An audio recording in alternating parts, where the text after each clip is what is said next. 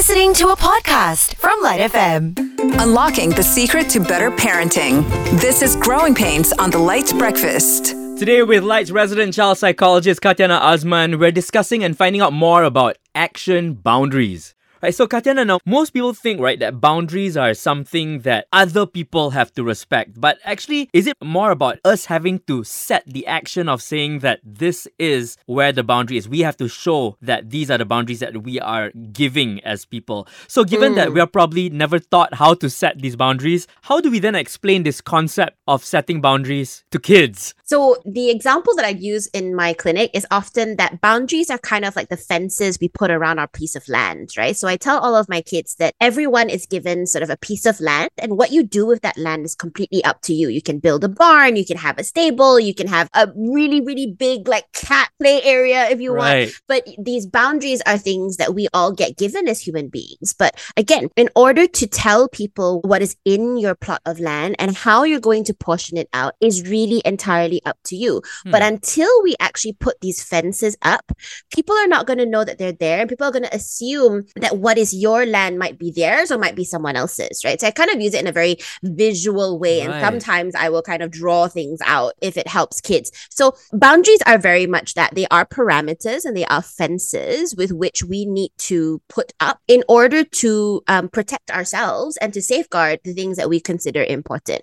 Boundaries can be physical boundaries. So for example, things involving physical touch and the things that make you physically uncomfortable. You know, you should and are completely entitled to having boundaries about that. There's also boundaries when it comes to your wants and your belief system. I say to kids that, you know, people are not going to know where your fences are until you communicate it to them. So yes, I do agree that people need to be able to respect other people's boundaries, but it is also our job as the enforcer or as the boundary maker, if you will, to be able to communicate it with people so they kind of understand what they are required to respect in the first place. So I would kind of discuss it in a way that's very visual, using cues that the kids are comfortable with. So I use this whole plot of land theories. Parents can use like Legos or even just Roblox references if that's what their kids are into, so that they kind of understand this concept of putting up parameters around the things that they value. What's then an example of like, how do you get a child to set a boundary for themselves or guide them towards making that boundary? So I would say that the first thing I would say to any kid that I work with is, okay, so what are some of the things that make you feel really uncomfortable or make you feel really sad and unhappy, right? So we kind of talk about those things. So for example, they might say, oh, I don't like being forced to hug someone when I don't feel like hugging someone. That's actually a really big thing right now, because a lot of times, especially with younger kids, parents will often say like, oh, go give this auntie a hug, go give that person a hug, right? Especially during like gatherings and things. And some kids don't really know how to communicate that it makes them unhappy, right? So I would say to kids, start with kind of what makes you feel really, really uncomfortable, really icky, really sad or angry, anything negative, and then kind of give them some suggestions on how to enforce those boundaries. They might not, and they likely won't actually, be able to have the language, especially if they're quite young, to be able to communicate to people. So that's where our role as adults comes in, where we go, okay, so whenever you're feeling like you don't feel like giving a hug and you don't think you can say it out loud, then maybe what you can do is you can just stick your hand up for a high five instead, so people can understand that you're not up for a hug. Or, you know, you can kind of tell mommy and daddy like, it's okay later, mommy, or later, daddy, right? That kind of thing. So you're giving them suggestions on how to communicate to others that these boundaries exist. And then of course, in terms of enforcing it, again, it might kind of fall on our lap as adults, having to communicate to, for example, the extended family that, you know, like, don't force them to give them a hug, they're not feeling up to it, and kind of being the one to push that, because it is difficult for a little person to defend their boundaries when adults don't believe in it, right? So yes, I think it's about having them first and foremost communicate to you what makes them feel uncomfortable. Best if they can tell you why, but if they can't, start with just what you know, and then give them suggestions on how to communicate those boundaries effectively. Now, when it also comes to useful boundaries to have, because for a child, there are different types of boundaries to set with different people at the same time.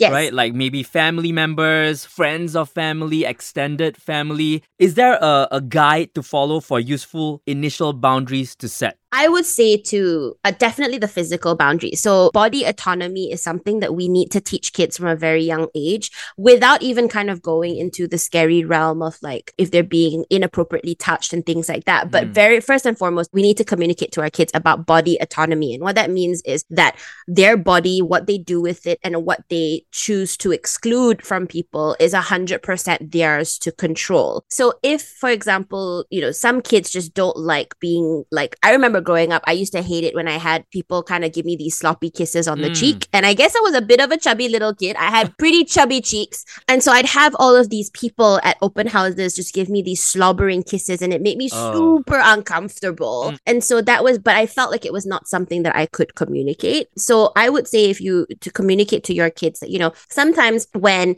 people give you a hug or when someone kind of like pats you on the head, there are all these things that happen that make you feel really uncomfortable and unhappy. So this is something that you need to be able to speak up about. So even if you don't know what to say and you're with mommy and daddy, just pull our sleeve or pull us on the arm and show us kind of what makes you feel uncomfortable, and we'll help you out. So I think start with the body autonomy first, because it's easier for them to be able to make those connections because it's something that they can feel.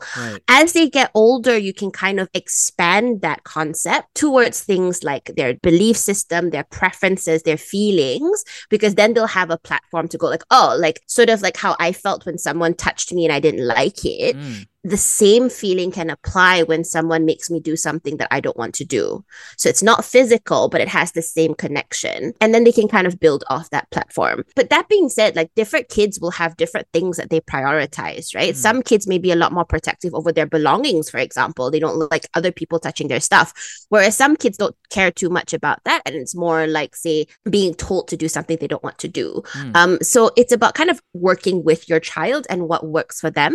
You can, of course, suggest what you think should be a boundary. So like most recently, I had a family I was working with where the child had other kids playfully kind of pulling down her skirt when she was on the playground. She thought it was all fun and games, but mom, of course, said, that's not really a good thing because it's not appropriate. And so you could suggest things as within your role as an adult that you think might be inappropriate, but ultimately it boils down to what the kids value. But I would believe, start with body autonomy and sort of the physical aspects, and then work your way up. Even as children, there's a pressure to conform, to like something that you're not comfortable with. Even if it's something that's seen as innocent and you're not comfortable with it, a child should be able to feel comfortable enough to express that they're not comfortable with that to their parents, right? So on that issue of family, that's always tricky when it comes to setting those boundaries, because especially if you grew up a certain way, then people expect your kids to behave the same way that you grew up, right? What are some good, perhaps, ground rules that we can set in place for this to be a success with family? Yeah, it has to be enforceable across the board. So where I see things becoming complicated is when mom and dad are very supportive of a child's boundary within the confines of their immediate family. The minute you go to open houses, weddings, things like that, and you have to deal with strangers and other people, for politeness sake, we have parents telling their kids to ignore those boundaries so that you don't disrespect other people. That sends a lot of mixed messages to kids because it means that their boundaries are not their own to control. It is more the people around them to control. And that can be the problem. So I would say that, parents need to be very, very aware that it is your job to enforce these boundaries. So if it is something that you think is difficult to enforce, have a conversation with your child about compromises, right? So, okay, mom and dad, we recognize that this is something that makes you feel uncomfortable. But when we're out in public, sometimes when we tell people, don't touch me in a very firm way, it might come across as being disrespectful or rude. Not that we feel that way, but other people might feel that way. So how about when we're out in public, we can try a different way of communicating that you don't want to be hugged or touched that isn't as firm. So see, we're not compromising on the boundary itself, but we're compromising on the method, because we want children to know that your boundary is your own, right? And we as adults and other people will respect it. So this wishy-washy, like, oh, but that person is like an elderly person, just let them. In Malay, there's this word that I was raised around. It's called beralah, which means to kind of give in. And you were meant to beralah when you were with elderly people, beralah when you're with younger kids. And it's sort of like, you kind of feel like the only place where you can reinforce your feelings and your boundaries are at home. And so that's complicating for kids. So I would say, if there are certain things that you as adults recognize is going to be a bit tricky, sit down and have a chat with your children about why it is tricky and come up with a compromise where they can still defend their boundaries, but it's just more the execution that's slightly different. If there is no workaround, then you as parents need to recognize that it's also your job to defend those boundaries for your kids.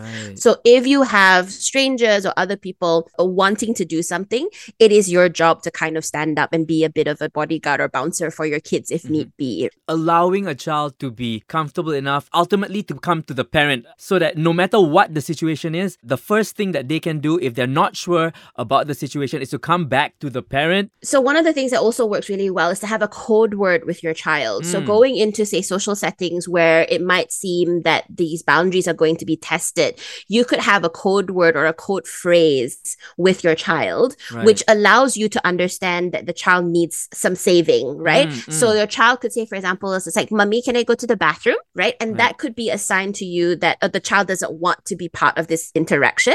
And so you could be like, "Oh, okay, just a second. Let me take her to the bathroom and we'll come back." So you can remove your child, go for a walk and come back.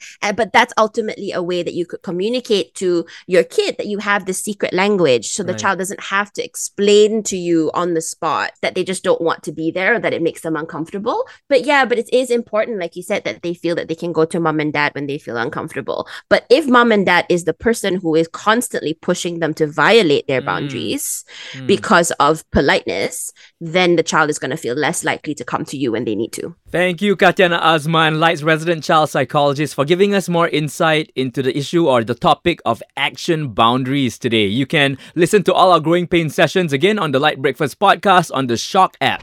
You've been listening to a LITE FM podcast on Shock. That's SYOK.